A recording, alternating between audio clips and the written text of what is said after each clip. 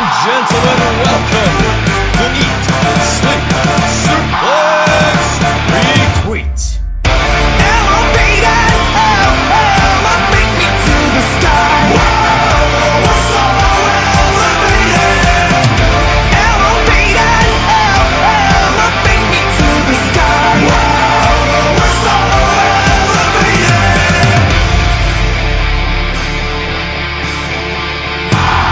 Welcome everybody to perhaps the most stacked episode of East Meets West to date, as we are here to talk about Wrestle Kingdom, then the other Wrestle Kingdom featuring Noah, New Year's Dash. The new beginning has begun. All sorts of big things are developing. New Japan is properly back, it feels like, with cheering crowds, and they have not slowed down in the first month and a bit of 2023.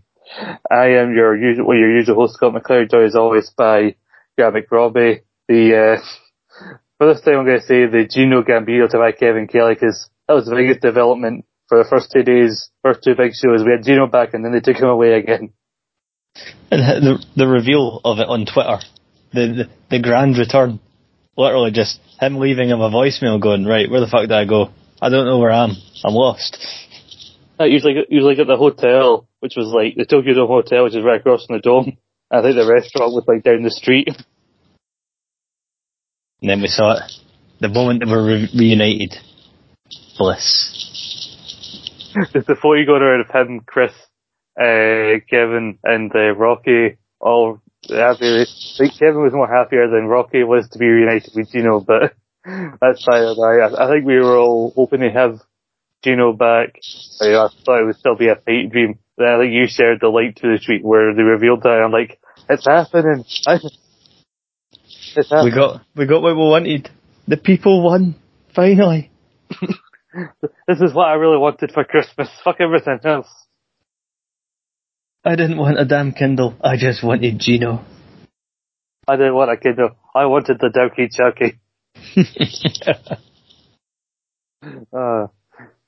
So we had Gino, Chris, and Kevin calling Wrestle Kingdom and New Year's Dash. They did have Don Callis to join them for the US title match, and they had a Rocky Romero come out to join them for the main event. But there's not really much to talk about in terms of the show. Oiwa and Bolin Oleg had a match that went to a 3-minute draw. As you knew, it would go to a draw. It's only 3 minutes, but like the look of Bolton, but it's hard to judge as he's not actually wrestled like the other, unlike the other. It's hard to judge Bolton because, unlike the other young lads, he's not wrestling regularly like undercards. You see him about the ring, but he's not actually doing anything. And the Antonio Inoki match, I mean, it ended via the most awkward 69 you've ever seen in your life between Makabe and Tiger Mask. So, said about that a bit, but the Rambo, that's where everything's at. Oh, the Rambo was fun. The Rambo was always a good laugh. Yeah. No real surprises unlike last year where we had like Shima and that showing up. But, you know, we got to see the House of Torture being made to look like dickheads as they are, like Evil being eliminated. I think the very first guy you get eliminated because Rocky Romero avoided Joe and Joe knocked Evil off the apron. And it was nice to see a lot of the guys who like didn't get a chance to be on the main card, get properly featured. You got to see like the Great O'Khan, Jeff Cobb, Hikuleo. Hikuleo was treated like a big fucking deal, like the big guy just throwing people out. And I actually thought he was going to make it down to the final few. And I almost got the final four I wanted. I mean, we got Shingo, despite the fact he said, I'm not going to probably be at Wrestle Kingdom or even be in KOPW again. Who comes out number bloody 20 like Cody Rhodes at this year's Rumble? That was absolutely majestic. I was like, of course he's coming out number 20. We got Yano. He actually had to put some work in this time on like his last couple of Rambo appearances where he just managed to automatically qualify. We got the Great O'Khan, all hail. Yeah, it's all hail. As we've been calling him, the champion of the British. And we were this close to getting ELP in there. But no, when Show has to ruin it for everybody. Show was the final four. Joe was the fourth man. The only thing would maybe it's better if I couldn't get ELP, I would have sought Show out for Doki, and that really would have made this four-way a match of the year contender. Show. Remember when Show used to be an interesting wrestler with promise? Pepperidge Farm remembers. I mean, It's a match we have been Shingo. Remember, like, we got a few episodes in, had to stop because there was no New Japan because of the pandemic. We came back, and they were starting this, like, solo thing for him of, him versus Shingo for the Never title, really showcasing what he could be like as a singles guy. And then he just took a big shit right on our collective conflicts. Yep, that's it. Breakfast was shatting, the kettle was shatting. The morning was ruined. You think that's a bowl he's standing, you know it's secretly a bowl, it's really a bowl made out of shit. Don't you shit my Cocoa Pops and call it Cocoa Pops. The other big highlight I remember this is regards ELP. I think it was Hinari. He eliminated him via nipple twister. Which was absolutely beautiful. The most El Phantasmo thing El Phantasmo has ever done. But a big thing about this show, and they did it selectively for the next few shows, but now it's properly back. It seems like full time. Started from the beginning of February. Cheering crowds are back. It was only select sections of Tokyo Dome that could do it. Then they had to be silent for New Year's Dash. But I think the biggest thing we can talk about, the thing we've been waiting for a long time, is the full time return of cheering crowds. And even for certain sections in the big venue like the Tokyo Dome, what a difference it made. Massive. Absolutely game changer. God get rid of those clap crowds, and yeah, it just made such a difference, especially with some of the other matches we've got to talk about and the reactions, even just for people's entrances. Because I think when we look back, and it's obviously a lot of people talk about how it's kind of a reset button for New Japan, like they're finally feeling like how they used to before the pandemic. I think Wrestle Kingdom being one night helped, and the stacked card, the people that have like Omega and everything helped. I think when we look back on it, the fact that fans were able to cheer and actually make noise properly will be remembered as one of the things that helped this Wrestle Kingdom in the end, because this is a great card, but you would have still felt something missing if this was still a clap crowd Wrestle Kingdom. Yeah, this was the first Wrestle Kingdom in about 2 or 3 that it felt just real again. Yeah.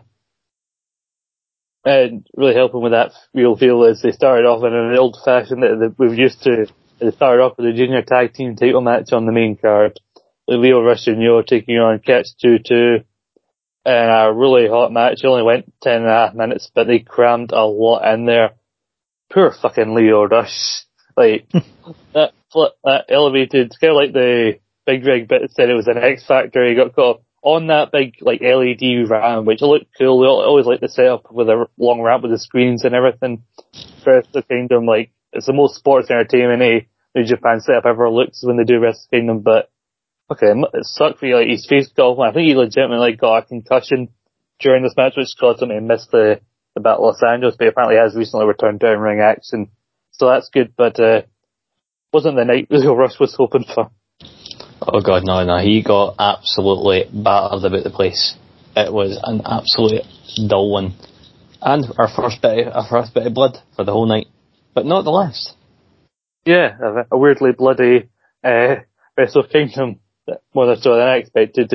Also, it must have sucked. He would have probably rather not get cut open on the ramp, but there was something about Leo Rush trying to make the comeback for his team and help Yo with the blood on his face that really actually did add to the match and the comeback. And I went in this, I felt like I liked Yo and Leo Rush, and I felt like the story was going to say that they were going to win. But I was thinking in the back of my head, if it was up to me, I think I liked Catch 2-2 more. I would have liked them to win. And then when they did win, I think my reaction told me like, oh, maybe I was secretly rooting for Catch 2-2 the whole time. Because they got the win, it was a roll-up win as well after like so many high spots. That's what surprised me, that it was like a roll-up that caught it. I've seen some people like this, some people didn't like the fact that it was a retention to start off, eventually given that it was heels, but I definitely think Catch 2-2 are what the junior divisions need for a long time. I don't know how you feel about them still being the champions. Yeah, that's they actually, I would get my tongue tied here. I would say that like Catch 2-2 has been possibly the best bona fide proper long-term tag team we've had in the junior division for at least 3 or 4 years. I'd probably say like since we had like, well, Despot and Kanemaru still do things, but felt like they kind of split apart a little bit recently. Well, of course they did. Suzuki-gun. Leave the memories alone. Leave the memories alone.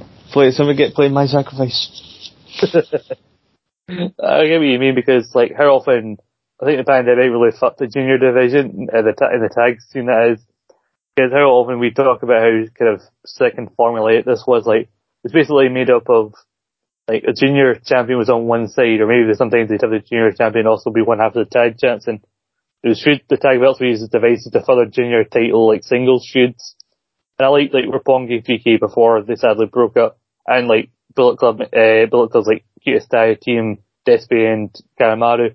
But like those three teams, and then we had a brief fresh air with the Flying Tigers, but like they were just relying on the same team so often, felt stale. So having a team like these guys who like still haven't actually had that many matches as a 2-on-2 matches as a team as most other people, but they've been a real like breath of fresh air. And I was going online to see what had happened, and I think it was just a section here in the West that just don't like TJP. So it wasn't the fact that Catch 2-2 won, it was the fact that TJP got the win that people didn't like. I mean, it is alarming that TJP is like in his 40s and looks like a giant emo. Yeah. The phrase, it's not a phase, one really does apply to TJP because he just never grew out of it.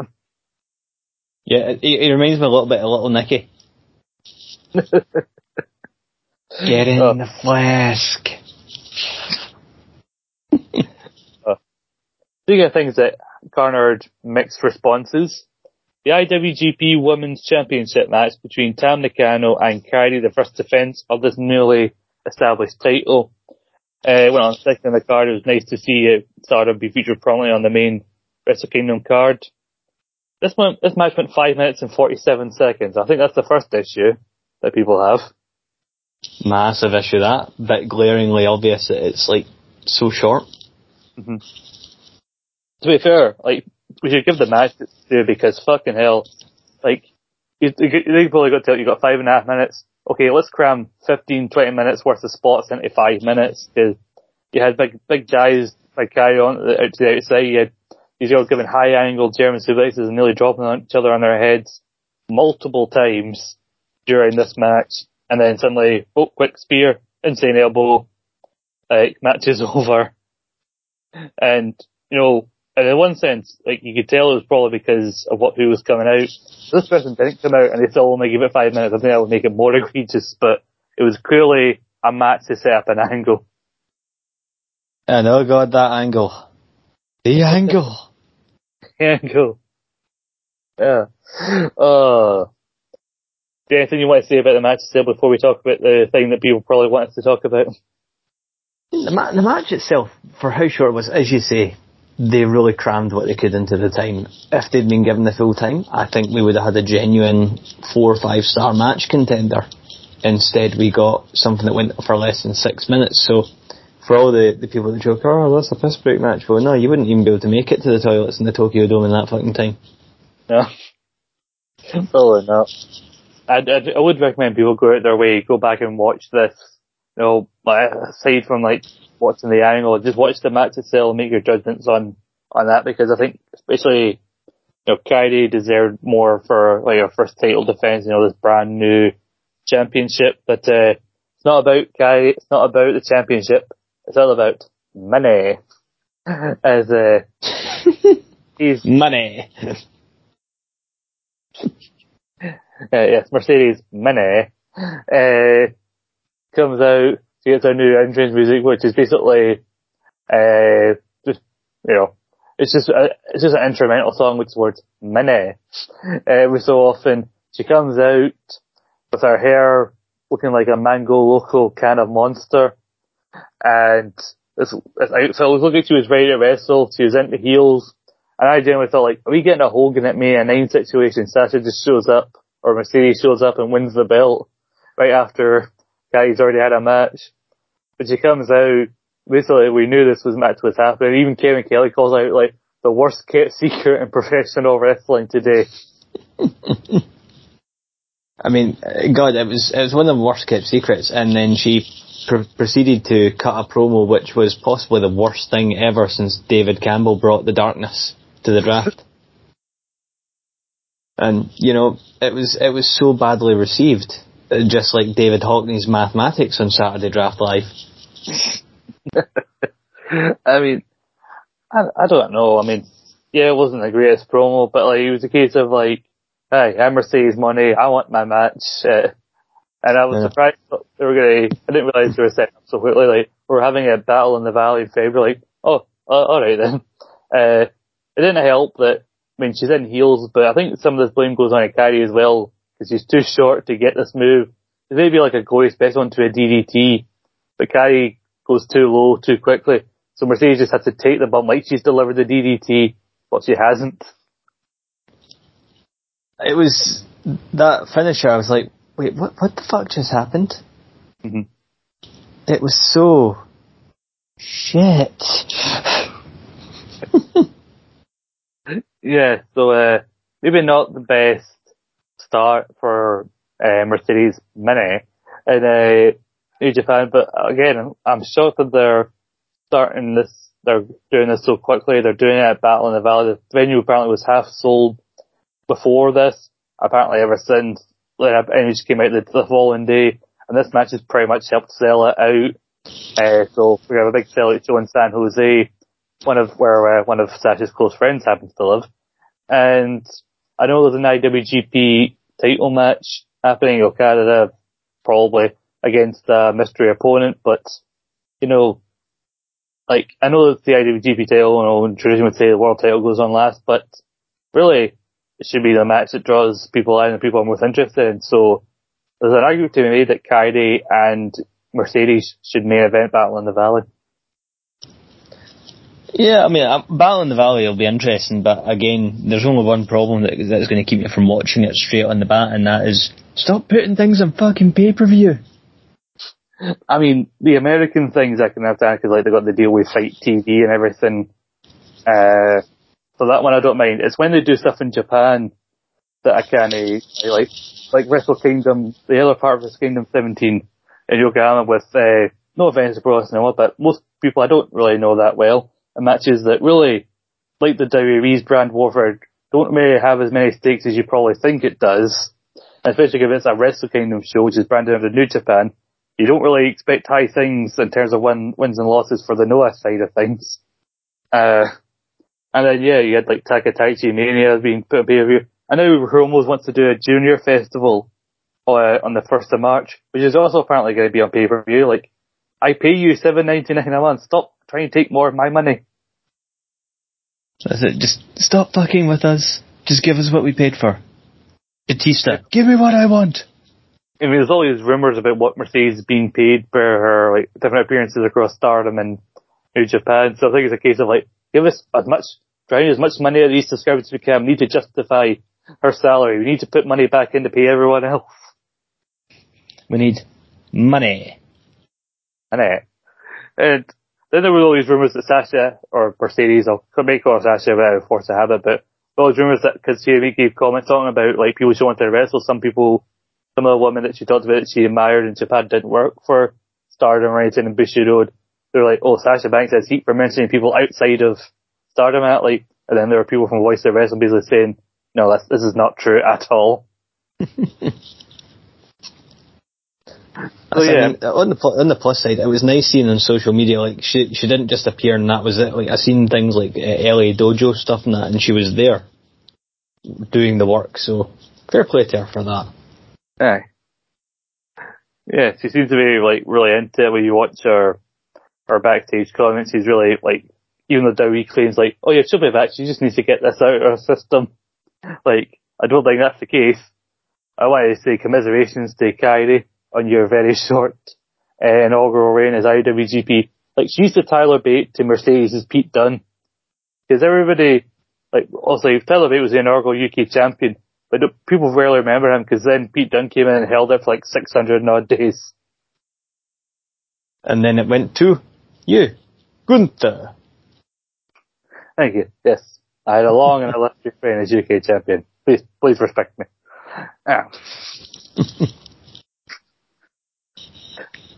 I was thrown off by that. Thank you for that.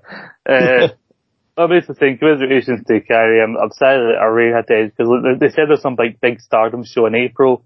There was speculation they were going to have the match out, but I think it's a case of striking while the iron's hot. So I guess that makes sense. And, again, they're trying to draw as many eyes who aren't regular New Japan viewers as they can, so you could do worse than getting in Mercedes money. Money. So I look forward to the actual match itself. Hopefully that will make people forget how shit this ending angle was. But we then had another match that featuring outside talent. We had AEW's FTR, but they might not be AEW's for much longer, defending their tag team titles. And I will say something about the ending of this match via medium of music, if I may. Bishamon, Digital Monsters, Bishamon are the champions. Bishamon, Digital Monsters, Bishamon tag team champions. I sent that in a voice note to Grant after I watched this tag team match because I jumped in my head and I wish I'd done it on the previous. I thought, fuck it, I'm going to cram it, I'm going to crowbar it into this section somehow. Fair play. You said you were going to do it. You made it work. Well done. I found a way somehow. But yeah. Also, this match was just 10 minutes. I felt like the first few matches, you knew the TV title wasn't going to last very long. It was you've got a 50-minute time limit, so that'll be very fast-paced. But Jesus, most of this card didn't crack 10 minutes. The first match that cracked 10 minutes was the Fatal 4-Way for the junior belt. I know, it's so wild when you think about that. It's like, wait a minute, what? But this is Wrestle Kingdom. I know. I mean, it's like they suddenly realised, shit, we got so many matches, Kenny and Okada don't wrestle get out of bed for any less than a 30-minute match, so there's an hour of our show taken away, plus entrances. Fuck it, get these, we booked a women's match, fucking give them 5 minutes. That's it, it's everyone, 10 minutes here. You get 10 minutes. Everybody gets 10 minutes. Even you. Those guys. Yeah, even you, Keiji, I don't care. I don't care if you're retired. You claim you're retired. Fucking retirement tour's going on as long as fucking Elton John's. I know. Even Kevin Kelly and Chris Charlton joke about him actually not retiring, and it's yeah, we'll see. We'll see if this retirement sticks. Yeah. He's joking he'll keep this retirement tour going because he makes more money that way. It's who else do we know that kept on saying they were retiring but kept on coming back? Wasn't Terry Funk? It's David Campbell. But going back to the IWGP Tag Title match, I think we knew that whoever wasn't going to be in this spot against FTR, they were going to take the belts because FTR seemed to be on this tour of dropping all of their belts before deciding whether or not they wanted to stay with AEW, go freelance, maybe go back to WWE. But it was a hell of a match. I mean, we did. It's fair to say we ranted a little bit of the fact that Bishamon won World Tag League instead of Aussie Open, but still a hell of a match. I've never discounted Bishamon as a tag team. Maybe not as great as Kevin Kelly keeps yelling from the rooftops that they are. So I probably wouldn't put them in the same league as FTR or the Usos when talking about how they're ranked in the PWI 500. But the hell of a match was all about guys basically breaking up pinfalls after the other team hits a big double team move, and that last move that Bishamon hit, the other member of FTR just wasn't there in time on that occasion, and FTR dropped their final bit of gold to Bishamon. And I was raging. I mean, FTR seemed happy enough. I think the fact they got to wrestle in the dome, you got to see them pull out a fucking spike pile driver and everything. That's it. I mean, I'll give it, this match, 10 minutes, 10 seconds, and it fucking went for it. Yeah. Like I said, there was all about near falls and other partner being there to break them up, and some of the near falls that FTR got really had me convinced for a brief moment that they were actually going to retain the belts. I would have been angry about that, but Beast won once again tag team champions, and we'll talk about them in a little bit. But then we go on to a brand new championship, all the championships all the time. This also went to MF32. It's one of the few TV title related matches that hasn't gone very near to the wire. I mean, so many times with TV title, and one match we're going to talk about too that go so 14.5 minutes, so close to the end. Should we rename the bloody MGPW Squeaky Bum Time Belt, because it always goes right down to the bloody wire. Oh yeah, the TV title match was one that I was very, very looking forward to, and I was so glad to find I was not disappointed. Mm-hmm. I mean, it would be hard to be disappointed because, you got Ren Narita, who's basically Shibata 2.0, and Zack's had some excellent belts with Shibata, so why should this be any different? And even did a thing that people like Shibata would do, like, I'm going to sit down, kick me in the back as hard as you can. That didn't hurt. Let me kick you in the back to show you how it's done. I love that. He has the proper. It very much felt like a Shibata or even Suzuki style at points for some of the stuff that was going on. It was just felt like this is the hard bastard match. Yeah. Very much. I mean, I talked about this belt being kind of perfect for Zack, because how quickly he can get a finisher or a submission or a roll up in these kinds of matches. And New Japan seemed to feel the same. They gave him the belt, as I thought they would, a quick tap out after an arm bar locked in by Zack. So I was shocked to see it end by submission. See Ren Narita tap out. I think we both figured this would be like his first stumbling block, but like I said, I didn't expect him a strong style to tap out so early on into his run. I am the son of strong style. I am Shibata Marks. Oh, I've been tapped out in 10 minutes 32 seconds. Maybe I go home and rethink your life. But we had the press conference a few days before Wrestle Kingdom, which we didn't get a chance to talk about because it happened after we recorded our preview for Wrestle Kingdom. But other than the bit for the US title that we're going to talk about later, the one part from the press conference I really enjoyed was seeing the back and forth between Narita and Zack Sabre Jr. One, because it was the reveal of Zack's new blonde hair, and that mixed with the blazer and that is when I'm like, he looks like a member of a boy band calling a press conference to announce that he's leaving the group to go solo. To me, it had big divorce vibes. He's not taking the divorce well. He's had to dye his hair. He's having a bit of a midlife crisis. It's okay. Yeah, he split up from Taichi. He got to keep Doki in the divorce. That's it. He got Doki, but he did not get his love. Sad times.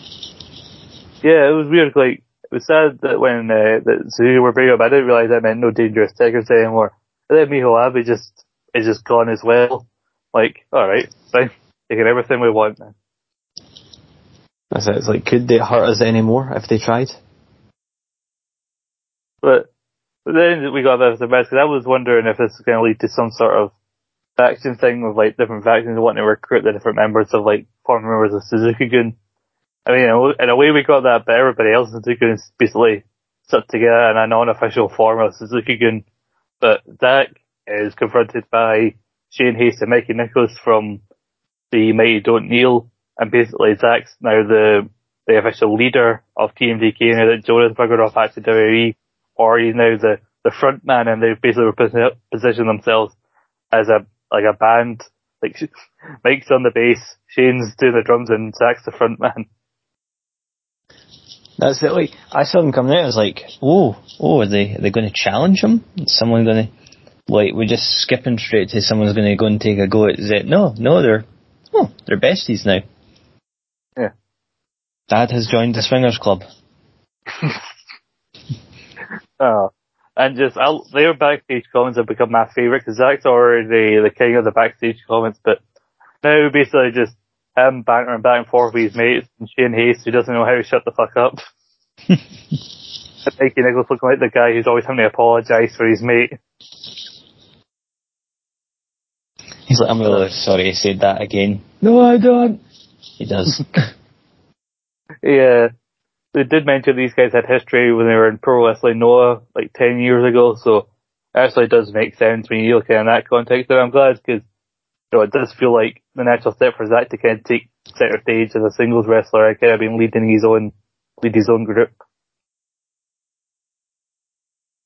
That's it. I mean, I'm upset that they didn't keep Zack and Taichi together, but I'm excited with this bit. This new venture for Zack's got my interest. I would have been interested to see if they would actually try and get other factions to try and recruit the other Suzuki members just to see where each of them would go. I had this weird fantasy looking in my head of Desperado turning heel and like joining Bullet Club, and, like altering the black and white Selby's mask to like the Bullet Club logo. I love the idea of that, and in my mind I had the fantasy booking of making his way to LIJ. But become a tag team with Haru. Well, they need another mask guy because Teton's buggered off. Like, was he taking it back in shot because he and Bishi didn't win it bloody Super Tag League? Where's he gone? That's it. It was just. It's like, what happens next? What did they do? Pain. See the people who disappear. Where the fuck are Aussie Open? They lost to the They lost in the World Tag League final, and now they haven't been back. Although I was listening to Ospreay's brilliant interview on Renee Young's podcast, or Renee Paquette's podcast. You should go check out, where he kind of drops in the fact that he's on the autistic spectrum and he's got ADHD, but they also casually mentions that Aussie Open don't have a contract, which is bizarre given that they were strong open weight tag champs and everything, but he was kind of putting them over some of the hardest working guys despite not having a contract with New Japan yet. Yeah, it does leave a lot of questions, but Japan and their contract situations, I just don't even speculate, as we found out recently with someone big and how far that went. Yeah, that dropped literally days before we were going to record this. But we had to leave this so late because there were new beginning shows yesterday and Saturday at the time of recording, and then we were going to release this today on Tuesday. So we had to have a quick turnaround, and so leaving it longer meant so many big things were breaking. So that added on to our bloody notes for the show, which is why we're going so long. But we'll get to this one quickly. Tama Tonga versus Carl Anderson. Other than that shocking pile driver spot on the rampway, this was probably my least favourite match of the night. Yes. Bald Fraud. Despite the fact he gives the gun stun, doesn't know how to fucking take a gun stun, it seems. There is a total level of irony in that. It's I can give out the move, but no, I'm not taking that. I'll give it that it's much better than the fucking shit show that he put on with Hikuleo. Oh yeah. I've been listening to the Super J-Cast a lot recently, and they were doing their end of year awards recently, and basically everything that was under the worst category, Carl Anderson was either in the top 3 or he's number 1. One of the worst booking decisions or whatever is the booking of the never openweight title / Carl Anderson. Worst match, Hikuleo versus Carl Anderson. Carl Anderson setting a goal for us all. Or most hated wrestler, Carl Anderson. Awards that according to them the previous 2 years had been evils to lose, and yet Carl Anderson comes in. How bad you have to be for New Japan fans to vote for you as most hated over fucking Evil and Dick Togo and that lot of bastards? It's honestly, that is an actual. I honestly aspire to his level of shithousery, because he comes in, he phones it in for 3 matches in total, fucks off, calls himself the saviour of New Japan, and gets a fucking big paycheck for it. Fly bastard. I know, absolute shithousery. And thankfully he's gone. Tama Tonga is the number champ. And then there were rumours that he was wanted by WWE. I'm I said to you, is this the belt you win if you want to go to WWE? Just become never champion. Then they suddenly start paying attention to you. The match was there. It was right in the middle. It was a good time to go for a quick piss. Yeah. And then we had a match that was actually better than I thought it would be. Was not Great Muta's last New Japan match. He already had that back at the Historic Crossover. This is Keiji Muto's last New Japan match, where he teamed with Hiroshi Tanahashi and Shota Umino against Bushi, Sanada, and Naito. And there talks about a lot about like the story of Muto and Sanada, like Sanada looking up to the Great Muta and everything. I think these two even had a tag match on opposite ends in like Impact in 2014. So that was a weird odyssey, but as much as we've joked about Great Muta and how much of a shithouse he can be at times, he actually did more in this match than I thought he would. I still haven't actually watched the Nakamura match. I meant to watch it before this, and I thought, do we have time to talk about that? But, I haven't heard a lot of people talking about it, maybe because so much has happened, but before the next show, I'm going to try and watch it, because we're going to probably have to talk a lot about Noah in the next podcast, given what's coming up. But I liked in this match, in the limited spots that he was involved in, and I also like basically Tanahashi being there to rein him in, like, no, don't go and don't do an insult, your knees will crumble to bits. So, like Rice Krispies, snap, crackle and pop. And yet he had the strength in his knee to give Bushi a shitting wizard, but it was Shota getting the win after a Death Rider. Just using his dad's move. Fair play. Yes. No, not Red. He was his real father. John Moxley. But he's even still in his entrance, like he's coming out, looking very Stardust Genius, like in his big white coat, with Tanahashi in multicoloured pants, and then still in John Moxley's like entrance, still carrying that jacket. Like, you're just a weird pick and mix of different people, aren't you, Shota, at the minute? But like Kevin Kelly and Chris Allen were really bigging him up, like the potential that he's got. That's like Shota's like what, 25. This is a big spot for him at such a young age. And obviously Bushi's there to take a pin. So Bushi's always there for. Yeah, you do that with maybe the case if you looked at the lineup for this. But maybe we get into like I watched most of the show because that was my first day back at work at Star. January was the same day as Wrestle Kingdom, and so for the most part I took my lunch, started watching the pre-show, and then watched most of the main card while working. Had it on the background. I was making sure I paid enough attention to it. But when the last three matches were coming up, like the junior title, US title, world title, I turned it off, special work, and then came back to it because I wanted to like properly focus on these three matches. And the four-way, they did it about 16 and a half minutes this went.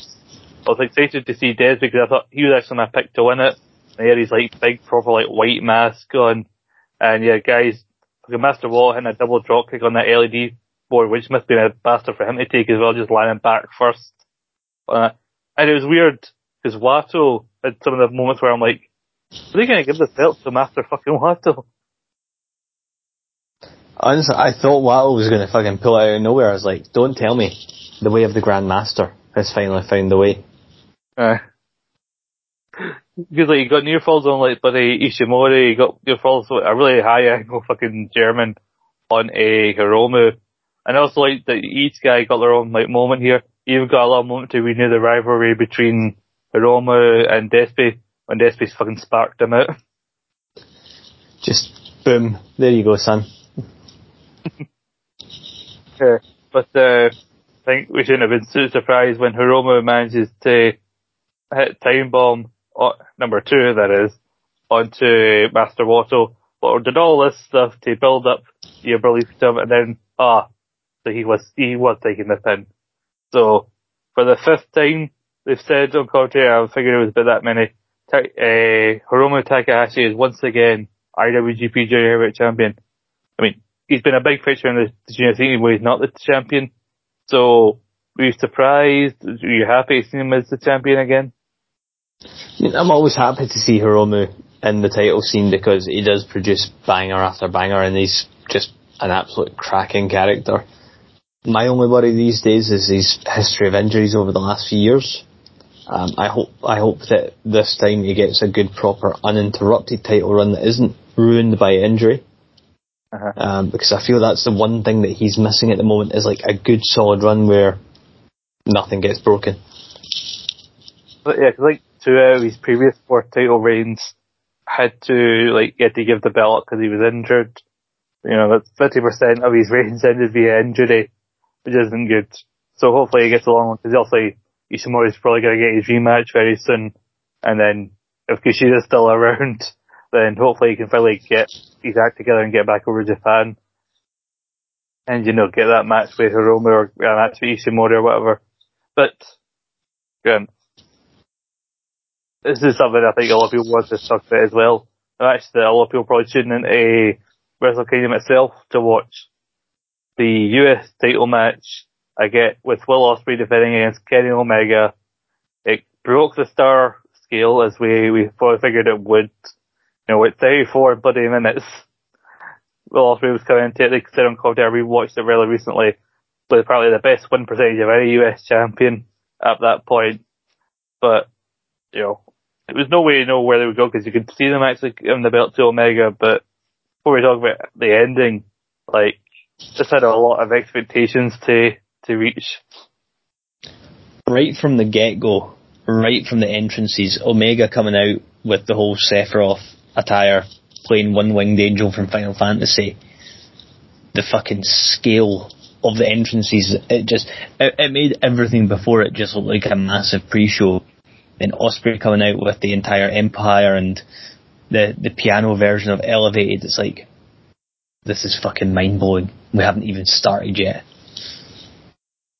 I thought about it for a brief moment in my mind about bringing back his old team, because maybe it's time to bring back the Assassin, and getting like a finally get to use an actual Final Fantasy team as opposed to his old New Japan team, which is like, you can't get a New Japan Final Fantasy team. We take you something that sounds like a Final Fantasy theme song, and so he got to come out of that song, and then Ospreay, we bring back Elevated, like I said, the entire Empire around him. This match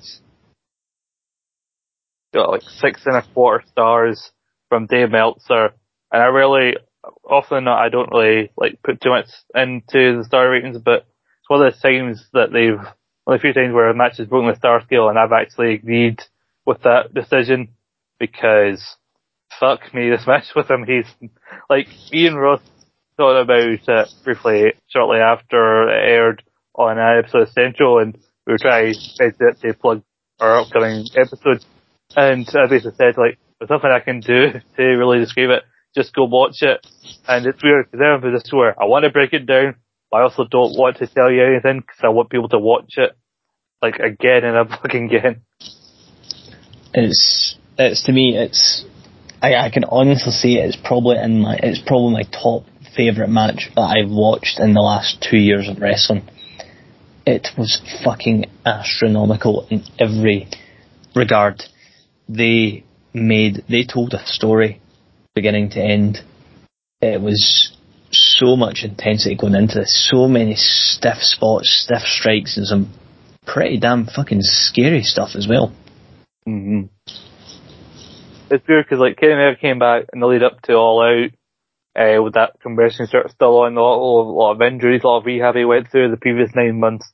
Then he went away again, and then came back at Full Gear. You can tell he was getting back into feeling like himself, but I think this was more of an indication if ever we needed it, that Kenny Omega is back at 100%. He's delivering, he's back to delivering, as you say, banger after banger.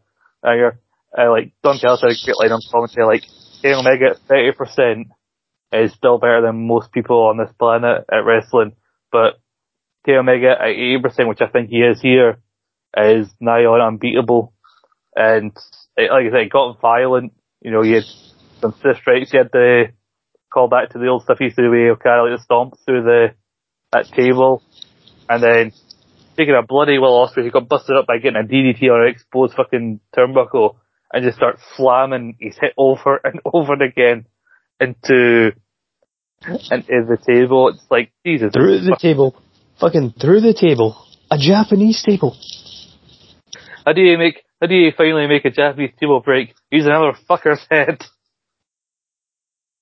The DDT spot, I've watched that so many times now, and it scared me, because that just looked so dangerous.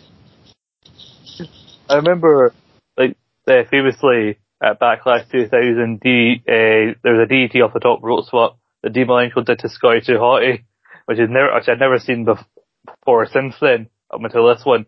And I remember hearing Sky talking in an interview say, yeah, Linda McMahon basically backstage told us never do that spot again because she was worried of being too dangerous. This is what Linda McMahon was envisioning with that spot. This is how dangerous that spot can be. You got the entire Empire, and they're just all being concerned for Will Ospreay. And then Don Callis was like the Amino man, like, get them back. Why are they out here? They should be ejected. All the while he's on commentary singing Kenny's praises from the fucking rooftops. This was full, true New Japan Kenny with Don Callis doing top tier shithousery on the commentary as well. You know, it was just absolutely fucking class. You know, some people are like, oh, Omega doesn't do much in AEW. It's like, this remind you, this is what he's capable of. Yeah, when he's not doing all the trio stuff that he has been doing, like, this is what Kenny can do, like fucking pulling out pile drivers. Definitely neither of them holding back with the hidden blades or the bloody, like V-triggers. Ospreay fucking pulls out a Styles Clash at one point. And, like, literally, I think the more he hits the hidden blade, the more sick he does every time. Especially the sudden one that he does right to the fucking, like, hits you from the front. That's when it looks at its roughest. And, like, Ospreay and some of his old moves, like, he hasn't hit since he was, like, the Assassin, like, more of his flips. Love the big pop of, oh, the Robinson special. Maybe I'd be more excited about that if the Robinson it was named after wasn't a dirty bastard, but, you know, that's a nitpick for this match. But, yeah. Omega pulls out the fucking Kamigoye as a thing, like, fucking, you want to hurt my friend? Fuck you. And then, one-winged angel, I'm like, that was when I was like, after he hit the Kamigoye and stepped for the one-winged angel, like, oh, Ospreay, there's only a handful of people that have kicked out of that. I don't know if we get that to Ospreay, like, is Kenny Omega gonna fucking win this? And then he did. That's it. I couldn't believe when he actually hit it and it went for the 3 count. I was just like, no fucking way. I did not see this. It was the one match I did not see going this way. I was absolutely blown away. Look at Ospreay's face was all bloody. Look at Kenny Omega left with a black eye, and you got to see it the next day, and it looked like you could barely see it with that eye. And let's talk about the backstage comments for a second, because Will Ospreay is fucking heartbreaking. It was like it gave me a lot of parallels to when Jay White lost his, like, that, what was it, Wrestle Kingdom last year when he had the big, last year he had the big crisis of confidence, and that's what Ospreay looked like after this. Actually it was fucking 2 years ago, because against Ibushi, because last year was like the double gold thing where, like, Shingo v Okada, winner goes on to fight Ospreay, but Okada beats, because of course he fucking does. That's it, 2 years ago, and, like, Jay White cut out probably one of the best promos I've ever seen him do, and that was Ospreay's promo after this. Absolutely heartbreaking. Like, the fact that I remember that Jay White thing was 2 years ago is making me really, like, scared. Like, Jesus, time really is a flat fucking circle. But yeah, and like I said, I'm gonna give myself one more year. You know, I've sacrificed all this. I'm gonna give myself one more year to turn this around. If I don't, maybe I have to start doing something else. I think that really gives you great possibilities for the future, like how you build, like, leading up to the rematch eventually, Kenny, where you think eventually you'll get the belt back. And as I said to you, I don't think you'll win the New Japan Cup. Maybe we'll get far, but not win it. I'm calling it right here. Not paying any money on it, but I'm calling it right now. Will Ospreay is winning the 2023 G1 Climax. I'm calling it right now. Bold call. Bold strategy, Cotton. Let's see how it pays off for him. Let's see how it pays off, indeed. And I felt like, Jesus, you guys are coming up next. I've got a lot to follow here. Do Okada and Jay White. You know, I heard like an example I heard online was like, it feels like that Okada, Kenny Omega. I heard an example that summed up this double main event of Omega versus Ospreay. That's for the casuals, that's for the international fans. But this going on, the IWGP sale going on last is for the Japanese fans, the ones that respect tradition, ones who will say are honoring Antonio Inoki and everything. So once they announced that Wrestle Kingdom was like a tribute to Inoki, there was nothing else that was going to go on last, no matter how many people Kenny Omega brought in. That's it. Like, it was always going to happen, and God help them, because, you know, having to follow that. Yeah. You're not going to get lucky trying to follow up that match. It was an impossible task. They go 33 minutes, they gave it everything they got. I had to try to stick with it for the first 2 minutes. I thought, give it time, because they're probably going to start slow to get the crowd, let the crowd get their energy back, and then they're going to, because these guys aren't able to have a bad match together. I had seen that Jay White had been criticised for people who perceived him not putting in the effort to help build the match, but it was more so outspoken about how frustrated he still was about the lack of cheering noises and everything. And Jimmy Kelly was on Super J-Cast giving a really good insight into how much the president of New Japan had to work with the fucking government to allow them to get cheering back. And they basically were giving, from the sounds of it looks like they were giving them the fucking runaround. Yeah, that's it. It did help with the crowd getting into this one. For me, this match took its time. It was the typical Okada main event at Wrestle Kingdom. It's a Stephen Wilson wet dream. There was a lot of really good near falls that really, they gave me hope. They did what Hawkeye said not to do. They gave me hope that Jay White would win, but I thought, would they have Kenny and Jay White win the same night? I don't think they would. You had Okada using moves from Antonio Inoki's arsenal. You had fucking Jay White pull out a Rainmaker at one point, and then I think Okada hit a Blade Runner, which I was amazing. And then Okada used that Blade Runner to set up for the final Rainmaker, because Jay White would not stay down, and then fucking that final image of him grabbing onto the belt, not wanting to let it go, and using Okada to pick himself back up after he's been defeated. That's it. He was just, you could see the shock on his face, like, what? No. It can't be true. I'm not giving this up. A lot of people have said the parallels like when Okada left in tears after losing to, I think it was Tanahashi in Wrestle Kingdom 9, was the rest, and being led away by Gato was very similar to how Gato led Jay White away after this match. And Jay White's fucking backstage comments, we're all just looking dead inside, like, welcome back everyone to Jay show, and then starts going to a full on breakdown where he realizes, like, yes, Hikuleo, it's all his fault. Him leaving really threw off he threw me off mentally. I wasn't prepared for this because you fucked up my vision for Bullet Club. It's all your fault. It's like, wow, he is really going down the conspiracy theory line of blaming someone else. And of all the people to blame, Hikuleo? I know, he's like that bit from Always Seinfeld where Charles got to make all the red tape and everything, like, it's all connected. Hikuleo, Pepe Sylvia, it's all connected. Come back to that. It was Jim Perry. We'll come back to that in just a second, because after when Okada was cutting his promo, we had Shingo Takagi coming out. Before he even decided, I thought, well, he's definitely not winning the KOPW, and I was wrong about that one. But Shingo proved me wrong twice, because I was a bit sad that he was the first person to challenge Okada, because also the first challenger is always going to lose. But I literally had, at the start of the year, him down as my early favourite for the New Japan Cup, to set up a match with Okada that way. And again, it made me look like a twat. I'm like, why are you doing this to my boy? Why are you doing this to Shingo? Why do they disrespect the man that carried them through the pandemic? I know, and then, the first match they had also, the first match he beat Okada and he took advantage of Okada having an injured back, and then it wasn't too long after that they beat him for the title, but Okada is like one of his only matches back after COVID.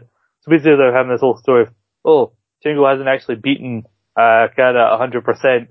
Why are you saying that? Because I don't care if it's true, because if he loses again to Okada, then you're basically proving him right, and basically you're telling the story, Shingo can't beat Okada. And I don't know when they're ever going to have another chance for him to beat Okada. So it's like, Shingo's good, but he's not Okada. That's it. It's just, stop doing this with Okada, Gato. Just fucking stop it. And again, I don't mean this to be another time where we shit on Okada, but I don't want Shingo to be the one that's just the first person fed to him. It breaks my heart to see that, especially given what Okada's been saying about him in KOPW, and I'll come back to that. Getting ahead of myself here. 3 Years Dash, I was excited to get that back. Let's go to New Year's Dash. Yeah, I was excited to see that back, but then they fucking gave us House of Torture in the first match, where they quickly defeated Honma, Tiger Mask, and Ren Narita. Then during a post-match beatdown of Ren Narita, we had Minoru Suzuki and El Desperado randomly coming out to offer assistance and trying to form some sort of alliance with Narita, as I've called them, Team Kick Them in the fucking head. Because you got Dakota Kai with Team Kick, this is Team Kick Them in the head. This is the Team of Hard Bastards.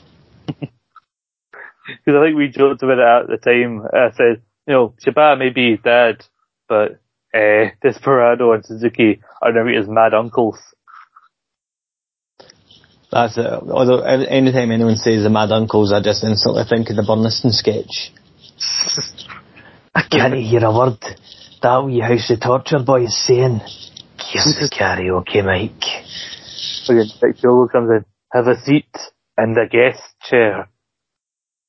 Dick Togo's there. My blood's up. Dick. My blood. Togo.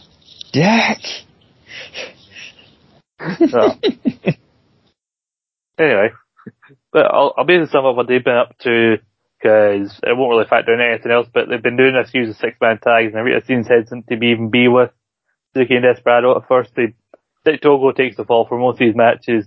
Suzuki says, "Oh, we want a fucking 6-man tag team title shot, put them on the line in Osaka at the end of the beginning." The House of Torture like, "Oh, actually, no, we don't even come out with the belts. We've retired those, so we're gonna be the final 11 games." And like, no, we want a fucking title match. And then Narita taps out Yujiro most recently in Sapporo. So then they said, despite House of Torture again refusing, New Japan's made it official, so we will have a 6-man title match at New Beginning in Osaka. Thank fuck. Finally get to see those belts change hands. Oh, we can only hope. But these guys weren't the only former Suzuki-gun members who were making waves at New Year's Dash, as we had the team of Doki, Yoshinobu Kanemaru, and Taichi defeat Katsutu and Will Ospreay. Ospreay looking like he'd rather be in his bed than wrestling. And that didn't stop him from wrestling 3 days later in the UK against bloody Eddie Dennis. But Doki, Kanemaru, and Taichi, along with Taka Michinoku, introduced themselves as the greatest faction name of all time. Just 4 guys. Honest to God, I was so happy with that team name. Just 4 guys. Oh, I love it.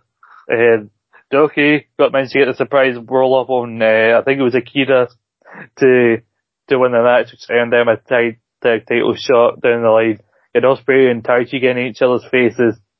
And Ospreay immediately tries to shit on this table before he even started, saying like, "You guys are like a band that's broken up, and then you got back together for a reunion, but it's not the members that anyone gave a fuck about." Absolute fucking savage. So, after that we had, I've seen the shirts that they released for just 4 guys, and I fucking want one. But after that we had TNDK defeating Yoshihashi, Goto, and Ishii, which set up a tag title match and a TV title match respectively. But the big story here is post-match.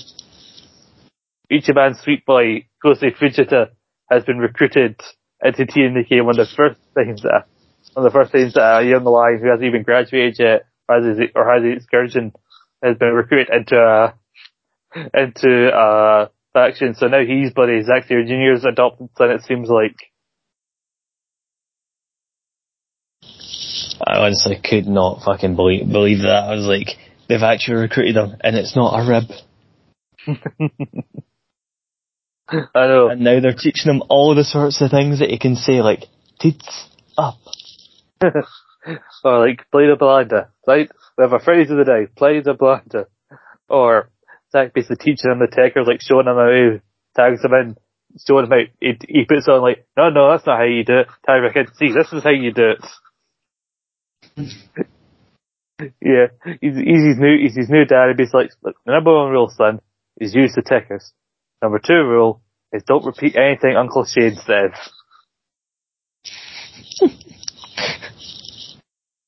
It's just like watching, like, as you say, it's like a bunch of like mad uncles and the dad are like taking the son out. It's like, you're going to learn to be a man now. Yeah, and then they create a narrative of Kevin and Chris that basically, oh yeah, these other young lions in the dojo are forming little bromances, their own groups of their own, because everybody hates Fujita now, because Fujita's got such a big head in TMDK, he's not doing his chores anymore.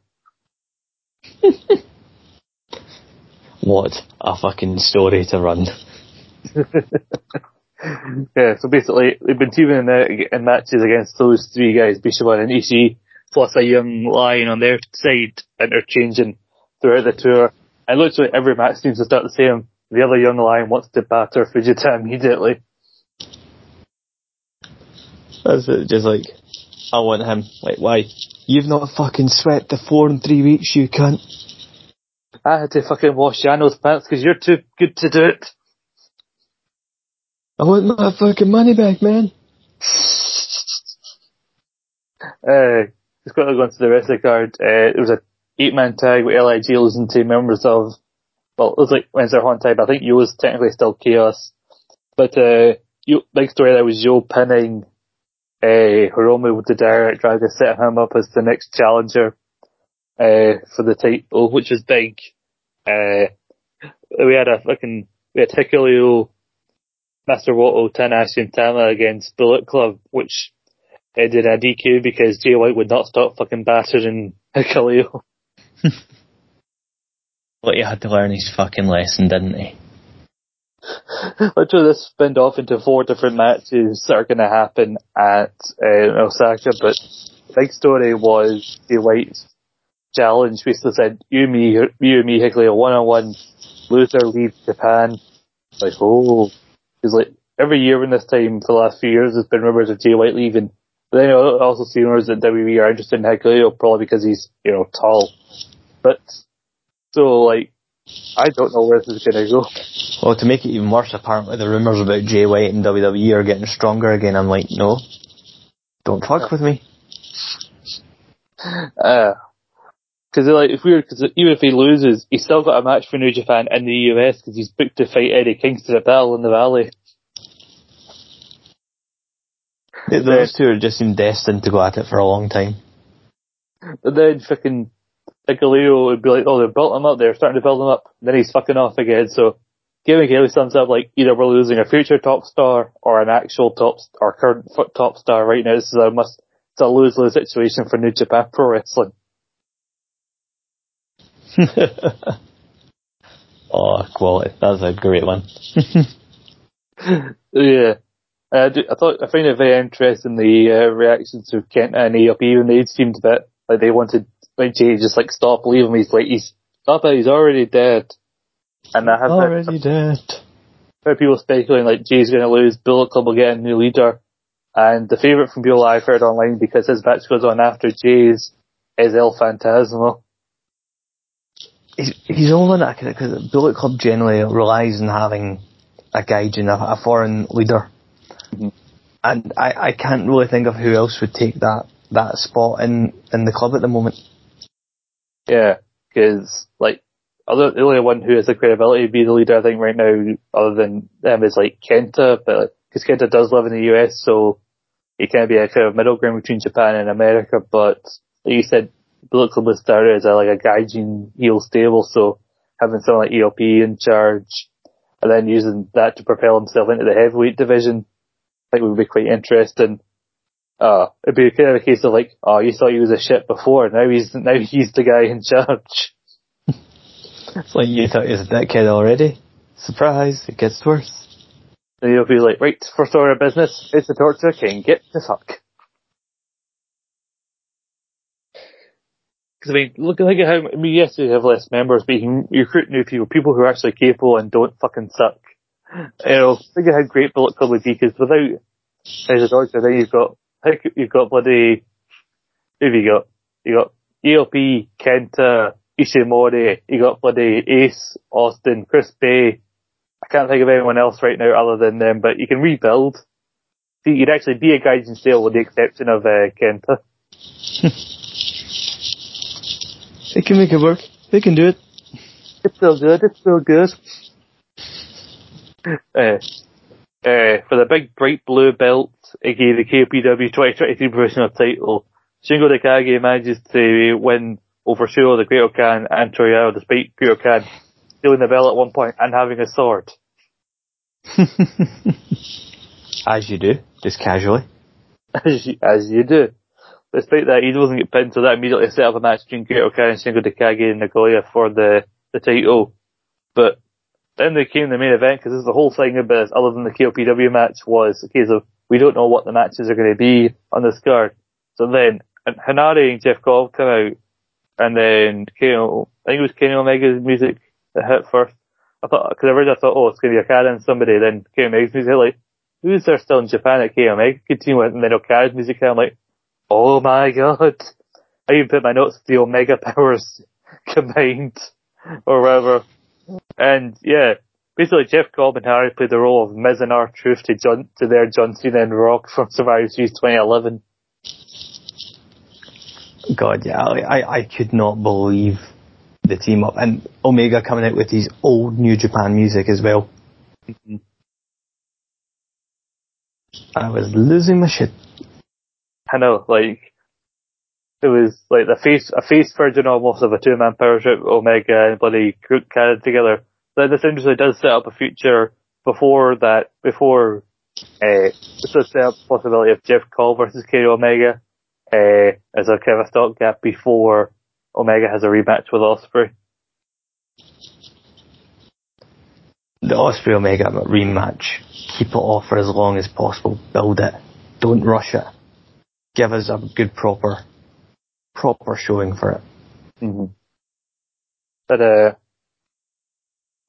so that was the show. I mean, there were so many matches coming out of it that they set up for the future, and I was so happy to see that, because that's what you want from a show like New Year's Dash.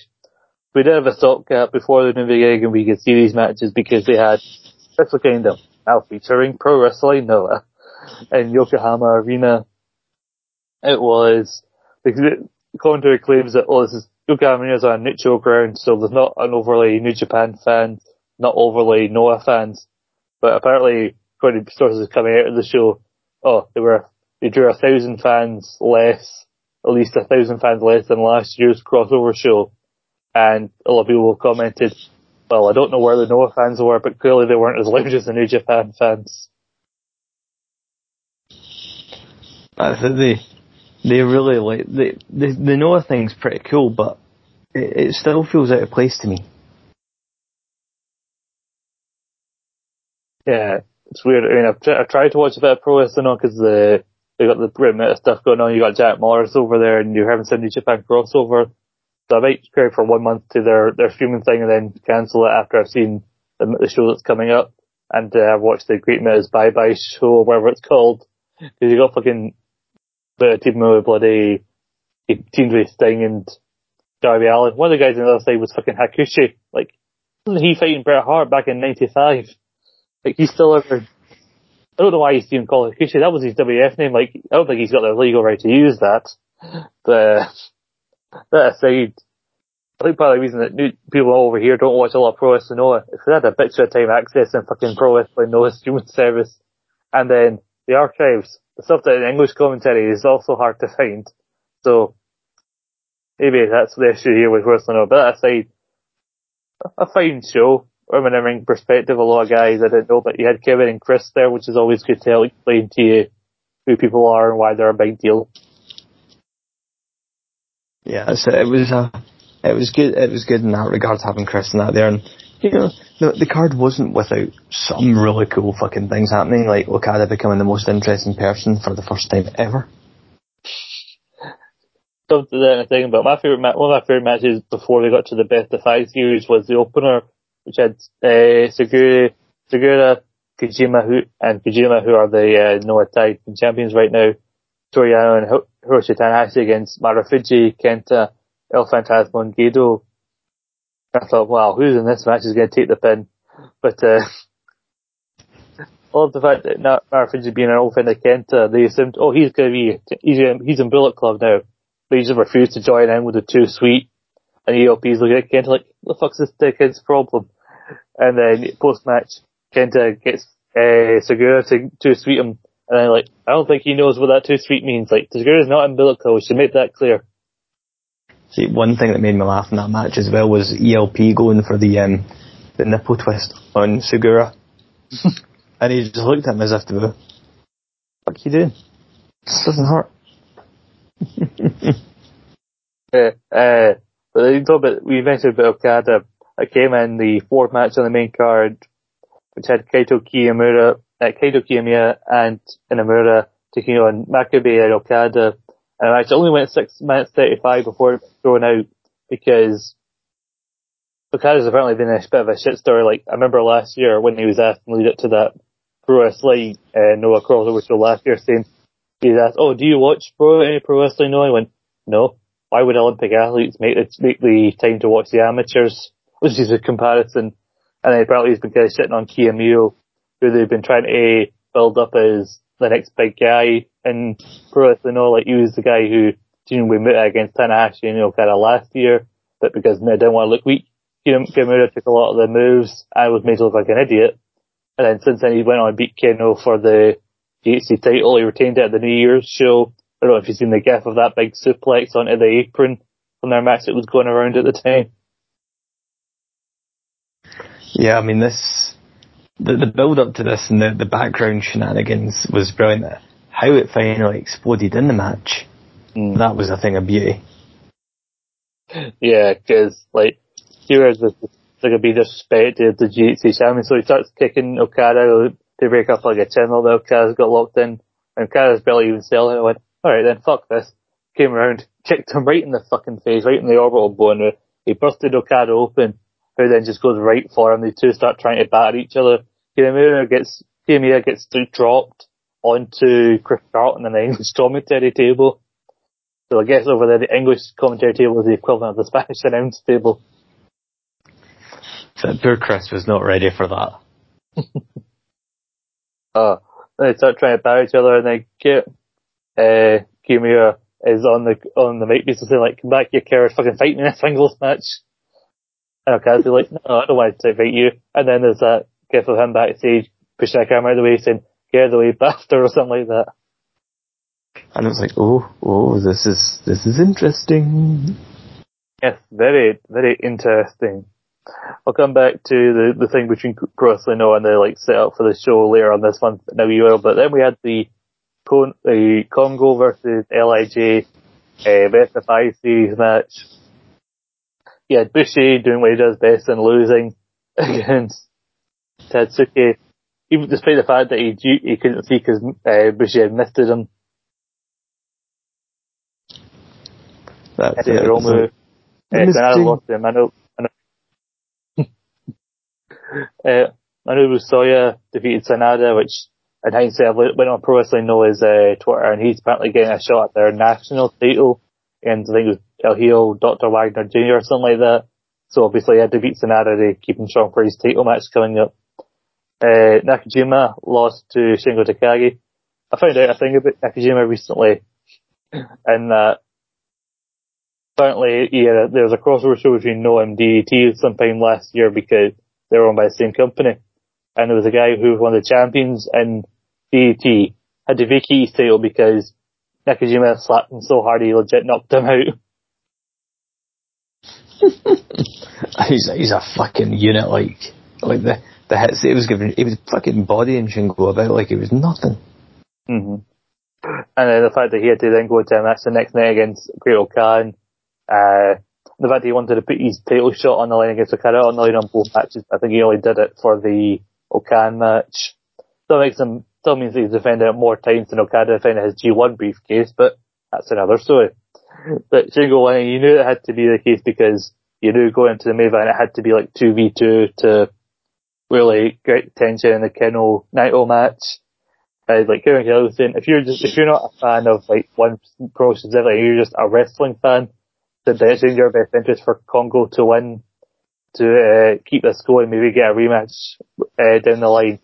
But no, those fans were probably disappointed because Naito got the win, as you probably figured he would, 26 minutes. And I don't know, I mean, I've only seen a wee bit of Keno, so like, I don't think he's bad or anything, but maybe because I think in January I watched so much wrestling, by the time I got to the main event of this show when they finally put it up in the archives for New Japan World, I think I think some part of me found this title match my least favourite of the five, and I don't know why. Quite easy for me. It went too long. And Scott, have you stayed up all night watching Japanese wrestling? I think I'm blind. You knew it. You knew where I was going. I knew. Yeah. Weirdly enough, I think like Sanada's and Hiromu's match were my two favourite of these ones, but yeah, by the time we got to this one, I went 26 minutes, and I like Naito, but his tendency for his whole triangular thing, he caused me to go long matches, sometimes helps and sometimes is a pain in the arse. He's quickly become like Triple H for how long he goes in his fucking main events. That's it, like, Naito loves to, like, take his time. We know he does. I love Naito. I've always loved Naito. But, you know, just let it go for less than 20 minutes for once. I know, I mean, have a day off, Naito, have a fucking day off. Just one day. One fucking day. And then you had, Keiji Muto getting up from the commentary desk, like your granddad who's only wandered off, basically saying, Naito, I'm having my final match as Keiji Muto in the Tokyo Dome on February 21st, when your show is partly called Pro Wrestling World, like that. I can see the poster. They basically said, I want you to be my final ever opponent. And Naito's apparently grew up idolising Muto, so you can tell it's probably an honour for him. So like, yeah, he's agreed to have that match. It's one of 4 pro crossover matches happening in that Pro Wrestling Noah show, which is going to make that worth probably talking about next time. But I think the funniest thing I heard was, I think it was Chris Charlton said that Naito wanted this year to main event Wrestle Kingdom 17 and main event the Tokyo Dome. If he didn't do it in the Tokyo Dome, but he's main evented this card that's called Wrestle Kingdom 17, and next month he's going to main event the Tokyo Dome. So he's got his wish, but across 2 shows. That's it. It's a very funny situation for him, like. It's like, you kinda got what you wanted, just not how you wanted to get it. That, my friends, is what we call a loophole. So yeah, we have that match that's going to happen at the show on February 21st in the Tokyo Dome. We also have a couple other crossover matches between the two companies. We're going to have Hiromu Takahashi, who was challenged backstage by Amakusa, who is the current junior heavyweight champion, so it's a champ v champ match. And actually, I didn't realise was also happening was Misawa and Masada taking on Gedo and Taiji Ishimori, because I forgot Ishimori has a link to Pro Wrestling No as well. And we're also supposed to get Kaito Kiyomiya against Kazuchika Okada as like IWGP heavyweight champion versus UFC heavyweight champion. But Okada basically comes out and says, oh yeah, they made that graphic and announced that without asking me, so I'm not fucking doing it. They can announce it all they want, they promote it all they want, I'm not doing the match. I love that. It's like, no doing it. What? Yeah, you are. No, I'm fucking not. You didn't say please. No, I'm not fucking fighting him. He's not on my level. Fuck him. Where's that happening? Having a Pro Wrestling? No. You want me to go to Pro Wrestling? No, I'm doubly not fucking doing it. Absolutely fucking not. Oh, and I know they have to play the New Japan side, but Jesus, some of the things that Kevin and Chris have been saying on the Road 2 shows about with Kiyomiya, basically saying it's not Okada's fault that Kiyomiya's not over. Oh god, yes. It's all going to happen now. I don't even know that much about him, and he's booking, so I don't even know if that's an accurate statement or not, so I'm not passing judgment. Also, a weird fact about this Wrestle Kingdom and Okama Arena show. Apparently it was a New Japan canvas and everything, and ring curtains. That was a Noah ring, because Noah was using that same venue for the Great Muta Bye Bye show the next night. That's actually quite interesting. That there's actually like everything's crossed over. Very much. But literally, I don't know if you agree here. New Beginning and Nagoya the very next night. Literally, the main event is the only thing worth talking about because everything else is just tag matches and set up for the other bloody New Beginning shows. Yeah. Let's be honest, they call it a New Beginning show, but it didn't really feel much like a new beginning to me. No. But we did have a martial arts rules match, which was the Okan's stipulation, where Shingo wanted his 30 count match back. I think he's just going to get that for every match he's fucking KOPW champion. So he suggests, so Okan's got this martial arts rule, basically like submission or knockout, and they're both going to come out dressed in gis. But I love like Okan's a bit more official because he's got that background. Shingo just puts his over his gear. That was hilarious. That's like, yeah, I'm just going to put it on over my gear and then it's just going to disappear pretty quickly anyway. I know. Also, you had like members of LIG and Shingo's Corner, which is rare, but you also had members of Empire and Okan's Corner. This was a case of if either man go out there and their opponents had to get them back in. So it was also a lumberjack match. And then just randomly, Osprey jumped on the guardrail and gives an Oscar to Shingo when the ref's not looking. Oh, and it was beautiful as well, just like, yeah, fuck you. And it's nice to see LIG actually teaming up properly for once, not just leaving their guys to their own devices. Yeah. But why is it that whenever, maybe I'm being too biased, but when Naito's there, the guys are kind of just like, they're happy-ish to be there. Because like, there's a lot of little lads who feel like too cool for everything vibe in LIG. But when bloody Shingo is doing the go home porn when everybody else is waiting around, everyone else just looks fucking bored. Totally not like Shingo. Oh, it's funny as fuck. I don't know if you watched the post-match comments. And Shingo's sitting there and he's like saying, like, they're all like, come on, are we going? We're going home? And Shingo, and it's like, he goes, Sanada, sit. Because he actually comes backstage and Naito's sitting in the seat and he's like, give me the seat. And Naito's like trying to move, but take the seat with me. He's like, give me the fucking seat. It's like, Sanada, have a beer, man. Sanada just opens this beer, takes a drink out, and then like pours so much of it over his head, and then Shingo's like, I didn't expect that from Sanada. What a bunch of bastards. But it did basically seem like, when they take it to Matt, Okan's got the advantage. When they actually start pulling out wrestling moves, that's when Shingo gets the advantage, because he countered some sort of choke into a Last of the Dragon, and then managed to choke. He used his own like belt or something like that, or he locked in some sort of submission to choke out Okan, and then briefly woke up like, what happened? Did I get choked out? What happened? I don't remember anything. Like, for our UK champion, it never happened. Doesn't remember. He's still a champion to all of us here in the UK. All hail. All hail. Well, then Okan had to fucking make his way back up the card, because now he's been opening a lot of shows against fucking young guys and making them pay for him not being able to win. I think he was facing Oiwa, and he came out with his stars and came out like, oh my god, he's gonna disembowel. Oh my god, he's gonna kill him. And then the road took us to Sapporo Saturday and Sunday. On Saturday, we're going to talk about the top three matches from both nights. Starting with, on the Saturday, the IWGP Junior Heavyweight Tag Title match between Katsututu and Yoki Kanemaru. This was their fourth successful defense for Katsututu. I think the most that any team's had in quite a while, because there was that period where they were bloody hot shotting the belts around. But Super J-Cast said this on Twitter, and I have to agree with them, saying that this might be the best junior tag team title match in a good few years. Without a doubt. Without a doubt. Absolutely. Unreal match.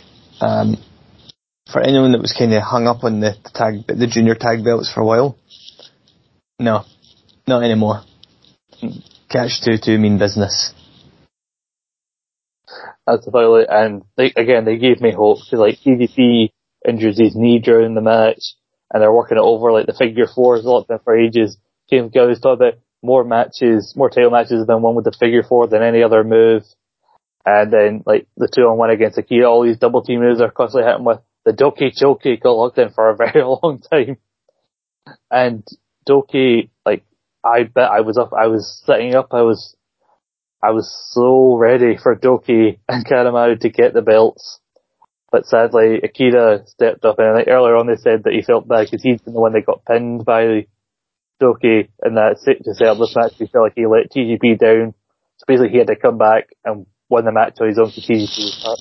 So a very vicious knee to the back of the head of Doki and catch 2-2 win. I don't want to be disappointed because the match is so good, but I really thought that was Doki and Kanemaru's moment. I honestly had a few points where I was like, oh my god, they're going to do it. Doki's going to get some gold round his waist. The Doki Choki! The Doki Choki! But it was not meant to be. Because to catch 2-2 win with the fireball. And I don't know why every time I hear fireball, I just think of it from Friends. Fireball. Fire. It beats everything. Like, they develop a move called water balloon and hit them with that, then they'll win instantly. But I think I didn't watch this last part of the show live, but I think I would have known that they'd have won before I watched it, because I'm pretty sure if Gino Gambino was watching it live and Doki won, the sound of his joy would break the sound barrier and I would be able to hear it all the way from Australia. I was like, yep, it's happening. It's happening. Of course he's going to win.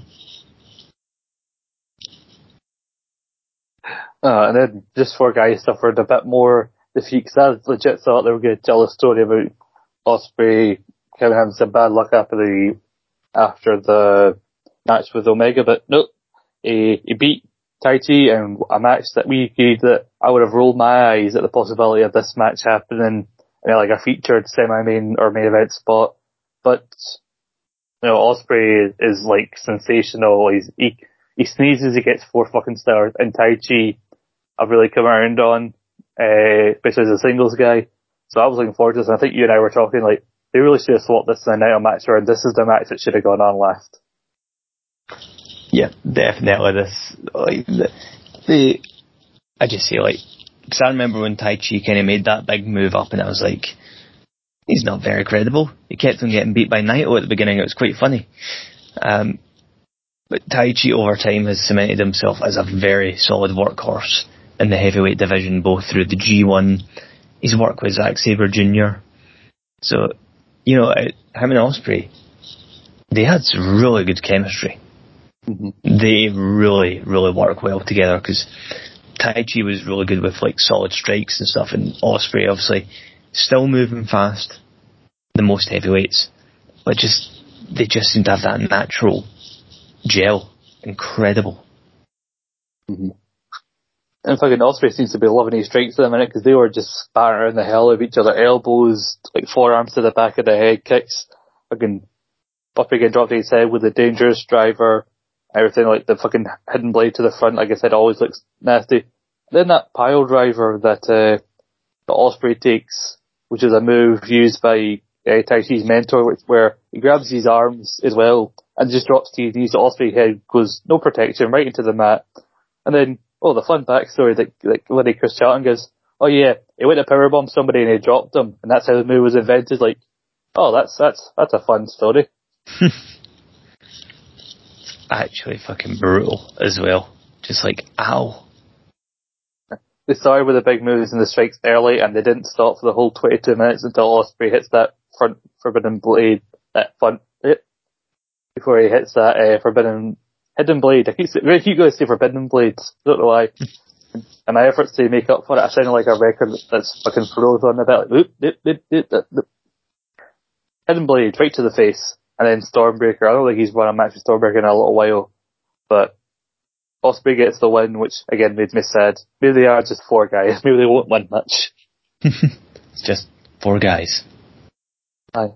Like I said, that went 22 minutes, but the main event of Naito taking on Shota Umino they claim it was 32 minutes. For me, it was about 7 years. It felt like Interstellar. I was there for 32 minutes, but in the time that I was there, 1,400 years have passed by. In Zack Snyder's Justice League felt shorter than this. And a lot of people have been giving Shota flack, and I'm trying not to, but this match did not need to be anywhere near as long. I joked to you, like, it was a fun 15-minute match that was dragged over 30. That's it. This ties in with what we said earlier about Naito. Naito's great. I love watching Naito go. Naito can do great matches. He doesn't need every match to last forever, though. Mm-hmm. Yeah. I mean, and I don't think that after this announcement that he's going to fight Great Muta that he was going to lose the match anyway. I mean, Shota needs that first big loss, and I think this, after the Ospreay one, was it as well. I definitely think come like next year he'll be like a top title contender or like for like the US or the Never Belt at some point, but this was not Shota's moment yet. I think he still needs some building time. So of course, also they're dragging this match out all the while. You're like, there's not a bone in my body that thinks Shota's going to win this. When I looked, I was like, Shota's came in, he's not beating Naito. Jay White came in, he didn't beat Tanahashi. But Shota has potential. Just something fell off of this match, but he's young, and there's still so much more ahead of him. Mm-hmm. Yeah, totally. So try not to be too harsh. I mean, I didn't like the Great-O-Khan at first, and now look where we are. Aye. Whereas I was behind the Great-O-Khan from the start, so you're all very welcome. All hail. Oh, you hipster. I liked him before he was cool. I liked it before it was cool. Get around y'all. I was with it, then they changed what it was. Anyway. And now I don't know what it is. Next night, one of the first big matches of the Night Championship Sunday, they were calling it, and I definitely preferred the Sunday night to the Saturday. We had TMDK unsuccessfully challenging Yoshihashi and Goto for the tag team titles. I mean, you can't figure that would happen, but still a hell of a match. According to Kevin Kelly, the suplex that Shane Hayes delivers while he's being powerbombed by Mikey Nichols, for extra emphasis, I was assuming, that double team move is apparently, according to Kevin Kelly, called the Olivia Newton Bomb. Oh my god, that is incredible. Chris John protested as him, like, yes it is, it's Australian, the Olivia Newton Bomb. They only went 15 minutes, and I don't know, even though there was a lot in this match, when the finish happened, I thought, like, I feel like the match only started a wee while ago, but alright. Oh, fun and games, that. It is. And then we got the TV title match with Zack versus Tomohiro Ishii, which went 14 minutes 33, so I'm talking about squeaky bum time right down to the wire. It went with Zack managing to get a win with the Zack driver, but one hell of a match. Zack pulling out the Techers, but Ishii showing he could pull out the Techers. Also, Ishii showed us he could deliver a sunset flip powerbomb. Yeah, that was fucking mental. I don't know, that gif has been going around, like, for ages, and I want to see more of this. Like, I know there's all sorts of challenges that could have this built, but the sooner we get another match between him and Ishii, the better, in my opinion. Well, definitely. Like, Ishii and Zack go back so far. So many great encounters. You just knew it was going to be awesome. Mm-hmm. How can it not be? But Zack's backstage comments as well were so funny, yet somehow so wholesome as well. Like, him chatting with, he was meant to give something to Fujita, and then he was like, oh sorry, to Japanese, I tend to talk a lot. And then gives him a big handful of beers, like, that are on the table, like, Shane and Mike are probably feeling down, go give them some beer. And he talked about how he's, how his title's changing strong style and everything. And then, goes, I hear people nagging, like nagging wise. But probably shouldn't say that, that's sexist. Sorry about that. But he's talking about how all these young guys, I'm a young whippersnapper. I'm still a young punk. This is my first title.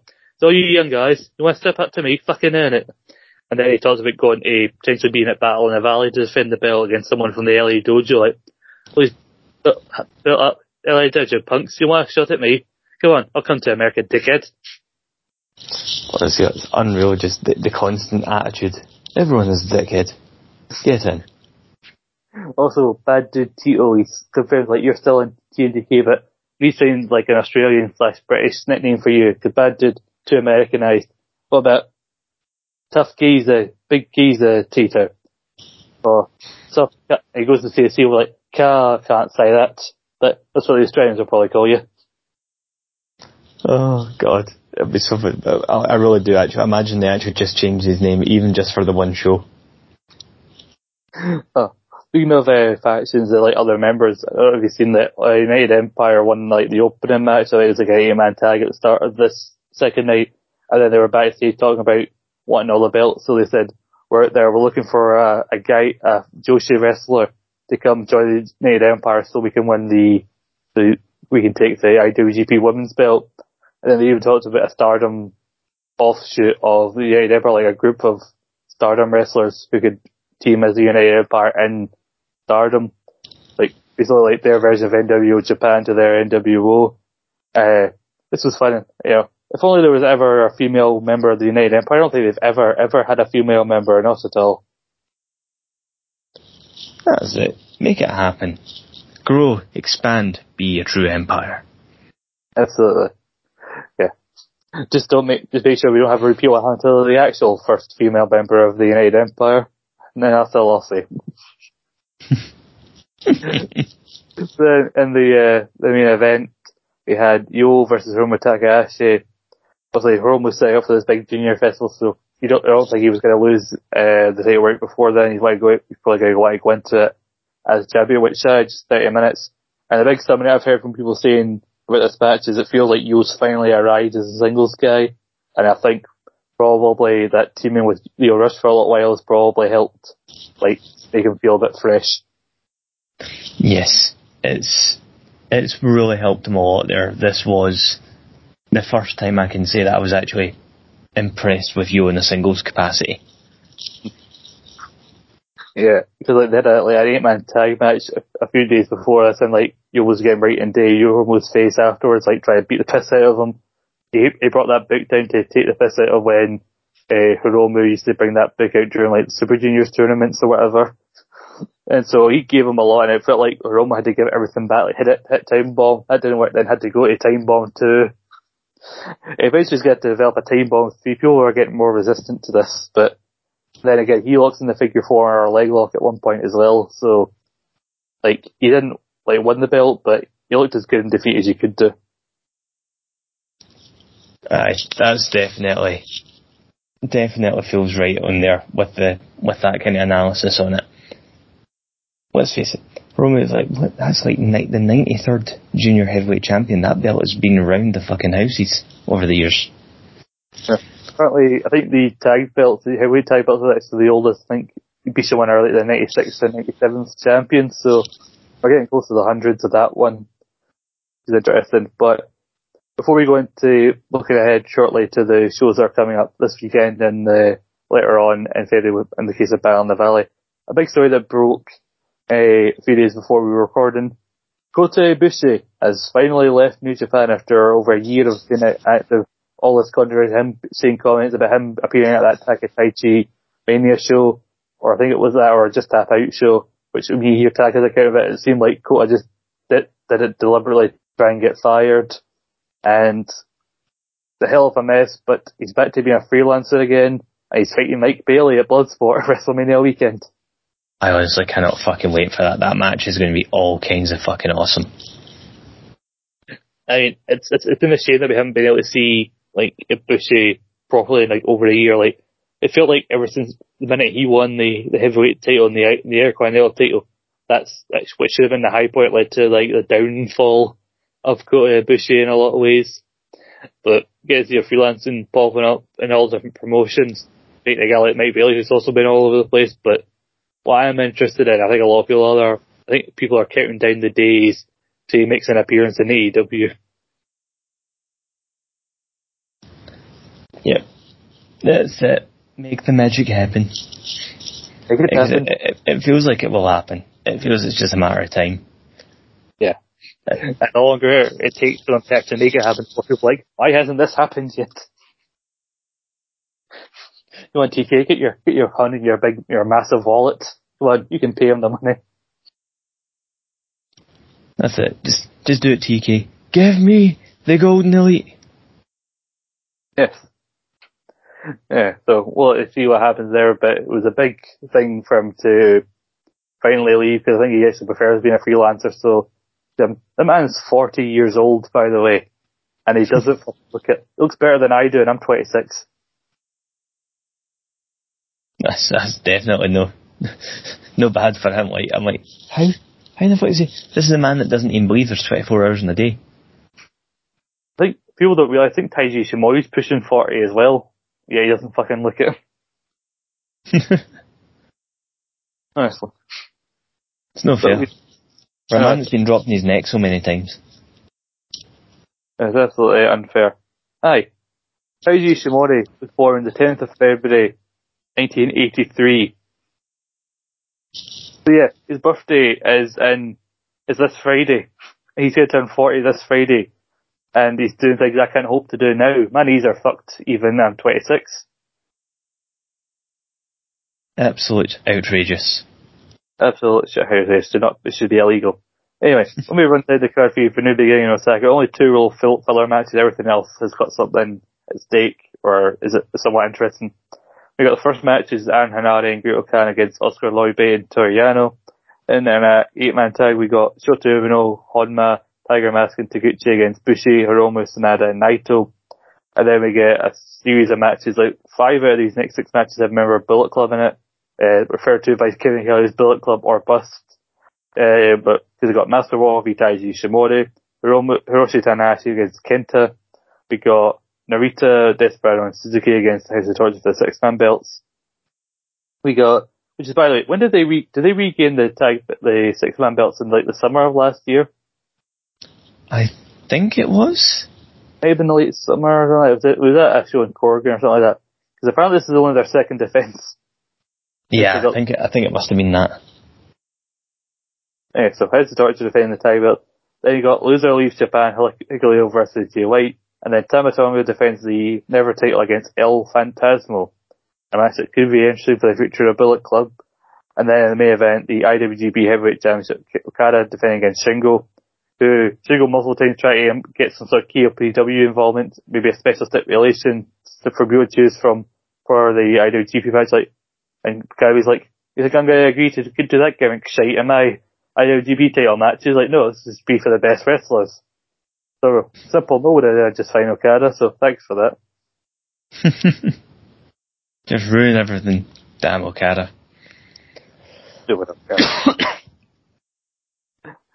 So we got that. Then we got Battle in the Valley on the 18th. So, and on that we've got the winner of that IWGP match against a mystery opponent.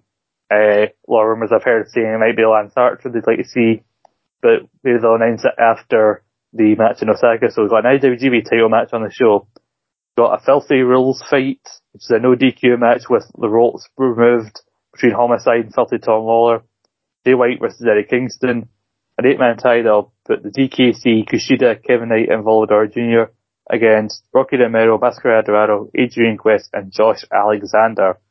The Machine Guns will defend the strong open weight tag titles for the 3rd time against the West Coast Wrecking Crew.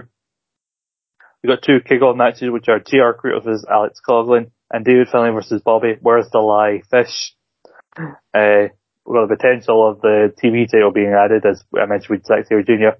Got Kenta challenging Fred Rosser for the strong openweight belt, and what the match that might be the main event is the IWGP Women's Championship match of Kairi versus Mercedes Money. Also, we've got that Noah card where there's some crossover, and then these 2 very stacked shows over the next week or 2. I mean, it's not as bad as all the stuff we've had to talk about. We've been going on for a very long time, but it's the fact that they're not slowing fucking down. Yeah, they are really just fucking going for it. It's like, yeah, full pelt, even with the big strong changes. I know. I don't even want to get into that.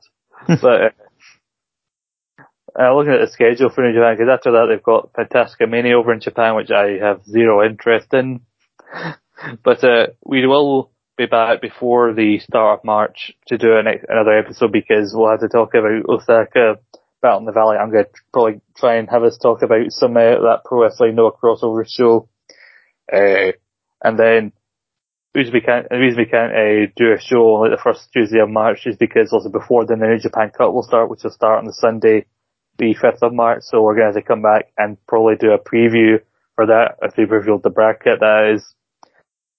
Because that's always an exciting time, the single elimination tournament. But what's weird about the New Japan Cup this year is that's on Sunday, March 5th. Then on the Monday is the anniversary show. And then the bloody, on the 8th, they're right back to the New Japan Cup again. It's like, what? This is confusing me. What? It's just confusion. I've been looking ahead on the schedule. I think the winner of the New Japan Cup will fight the IWG champion. They're bringing back Sakura Genesis. That'll be on the 8th of April. So some big stuff going forward. And I was just looking ahead to like Dontaku and Road to Dontaku and everything. Found this event they're having on the 22nd of April, the Hiroki Goto 20th anniversary event. The what? Yes. So here on New Japan's schedule, as I said, Hiroki Goto 20th anniversary event, Saturday, April 22nd. Fucking hell. That's actually unreal when you think of that. Mm-hmm. Because like, I think he went on the excursion in like 2006 or something like that, because I remember seeing him as a kind of a young boy next to Liger and like on a TNA show from like 2006. And he definitely wasn't the Goto that we know. So, fair play to fucking Goto, still going and raising young Yoshihashi as his own. There's a lot of like good, strong single fathers taking the reins. I know, we've just turned New Japan into fucking fathers for just by saying this guy's his dad and this is that guy's dad. As we all know, Shingo is ELP's daddy and will always be his daddy. Outstanding. Outstanding. But yeah, so this weekend we got Osaka, we got Battle in the Valley, and we'll talk about New Japan Cup when we're next together. So hopefully it won't take us as long next time, but I think a longer show was warranted, and probably I can't be arsed going any checking, but this might be the longest show we've ever done. At this rate, it probably is, because I think we're just shy of 2 hours at the moment. Yeah, and I think we finally talked about everything that needs to be talked about, and I think I can sum up in just a few words. A lot of bloody good wrestling this last month. Damn right. So much good wrestling. So much. And I'm looking forward to seeing what they do in New Japan Cup. Do they fucking go like nearly 50 odd people that they've done the last couple of years, or do they try and shorten it down a little bit? Who knows? We'll be talking about the departure of Jay White. Only time will tell. But thank you for listening to East Meets West on the East Meets West Repeat podcasting feed. Make sure to follow us on Anchor, Spotify, iTunes, Google Podcasts, wherever you get your podcast. Give us a like, rating, review on your platform of choice. This show is now on the first Tuesday of the month, unless something like the New Japan Cup coming up causes us to do an extra show. We've got a lot of leeway there. We've been one of the more consistent shows that AS has done. We've got shows going all the way back to late 2019. There you go. And we also got shows like ASR Feature also on a Tuesday. You got ASR Central, which actually went up yesterday. But usually it's maybe a Thursday. And you got Saturday Night Live, which actually goes to the day it's meant to, the Saturday, because it's in the title. We've got so much. Join it, like us on Facebook, our Facebook community page, join the conversation there. We've got our Twitter and Instagram at @SubblyTreat, like us on TikTok, if that's your thing. I'm not really into it, but if you're one of these young hip kids that's into the TikTok, I think so old. But yeah. Them young kids on the TikTok there, I like the PlayStation. Do you like the PlayStation? I like that rap music. Yeah, so make sure to follow us on all those platforms. I'm losing my voice here because I've been talking for too long. I'm just going to say thank you to Greg for joining me for another stacked episode. It's been a pleasure again, and, give us a break, New Japan. Make it easier for us. It's all getting easier because we've got the next episode to preview to it, then we're going to have a tournament to talk about the following one. And you and I know the tournaments do not stop. They just keep rolling. Rolling. We're going to keep rolling on until we next see you. Bye-bye. There now follows an enthusiastic advertisement for Quiz Showdown. Hello guys, welcome to Quiz Showdown. I'm Daniel Campbell, and in this show you're going to see the members of the Eat Sleep Suplex Retweet team go through a very strange quiz. We don't know what the heck's going on with it, but you're going to have to watch to find out. Go check out on the YouTube channel now. That was an enthusiastic advert for Quiz Showdown.